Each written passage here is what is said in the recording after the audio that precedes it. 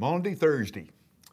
Maundy Thursday is the Thursday that Jesus invited the disciples to the Passover supper. Luke tells us that he had longed to have the supper with them because he was helping them to get a framework to begin to understand what was going to be happening the next few hours, the arrest of Jesus, the death of Jesus, the anticipation of Easter. And Jesus started all of that, John tells us, by washing the disciples' feet. Have you ever had your feet washed? I know your first instinct is, oh, that's kind of gross. I'm not sure I would do that. Let me tell you a story. Several years ago, John Thomas, our friend in South Africa, was in ill health, and John was struggling. He had been ill for some time, and he got depressed. It happens. His Facebook post and his social media got real dark, and those of us who knew him said, it's not like John. Well, I'm praying for John, and just like I'm talking to you, I hear this: if John were in the States, you'd already be there. That's true. If John was in Florida or New York or California, I'd already hopped a plane and I would have gone to see him. But he was in South Africa. And you know me, I hate to travel.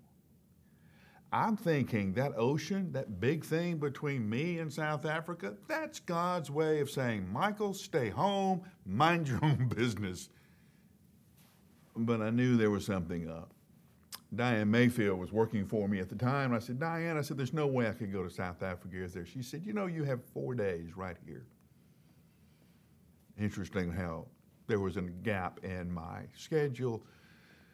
So I called Joey Langford. And I said, I'm coming to South Africa. Don't tell John. I want to sneak up on him and pray for him. So Joey Langford picks me up at the airport. We ride over to John's house. I knock on the door, and John won't let me in. I keep telling him, it's Mike Glenn from Brentwood Baptist Church. He says Mike Glenn told me he would never come, and I had told him that. But there I was, standing on the man's front porch, and he wouldn't let me in. Finally, we talked him into believing that I really was who I said he was. He opens the door. And John is still in his pajamas. He's not, he's still a long way from being well. And I had time to talk with him and encourage him and pray for him. Because you may not know this, but it's rare that a pastor has someone who stops by and says, the only reason I'm here is the Lord sent me to pray for you. And that was the only reason I was there. I didn't have any meetings about our partnership. I didn't have any meetings about missions. I told him, I said, the Lord sent me here just to pray for you. And I washed his feet. I washed his feet because that is the metaphor that Jesus gave us. There was another time I washed. There was one night I taught this passage at Kairos. My son was there, and I washed his feet. My father was there, and I washed his feet. It's an extremely moving ceremony of loving someone enough to take care of their fundamental needs. I'm here to be of service to you, to do nothing else. And here we have Jesus kneeling in front of this ragamuffin bunch that we call the disciples, washing their dirty feet. We don't have any record of a conversation between Jesus and each of the 12. We know what Peter said. Peter said, I really don't want you to wash my feet. We know about the conversation that followed there, but can you imagine if you were Thomas having that kind of conversation with Jesus washing your feet? If you were Andrew, Bartholomew, what would Jesus have said to you the hours before his arrest, the hours before his death, so that you would never, ever forget that moment? Now, of all of the stories that we could tell about Jesus, why are we telling this one? because this is the one that sums up who Jesus is to his people better than any one of them.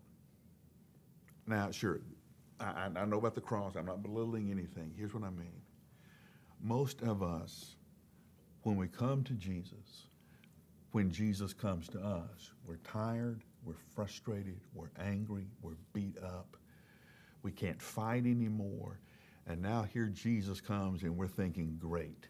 Now Jesus is going to show up and tell me how bad I am. The last thing I need is someone reminding me of all my mistakes. And yet Jesus kneels and washes your feet. All the places you have gone, he washes away. All the mistakes, all the dead ends, all the bad roads, he washes off.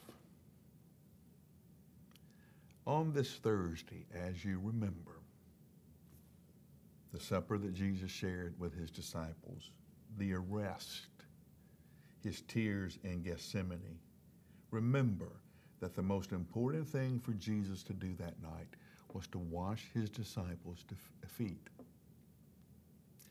to wash your feet, so you would know that you're ready to come follow. Now your feet are clean.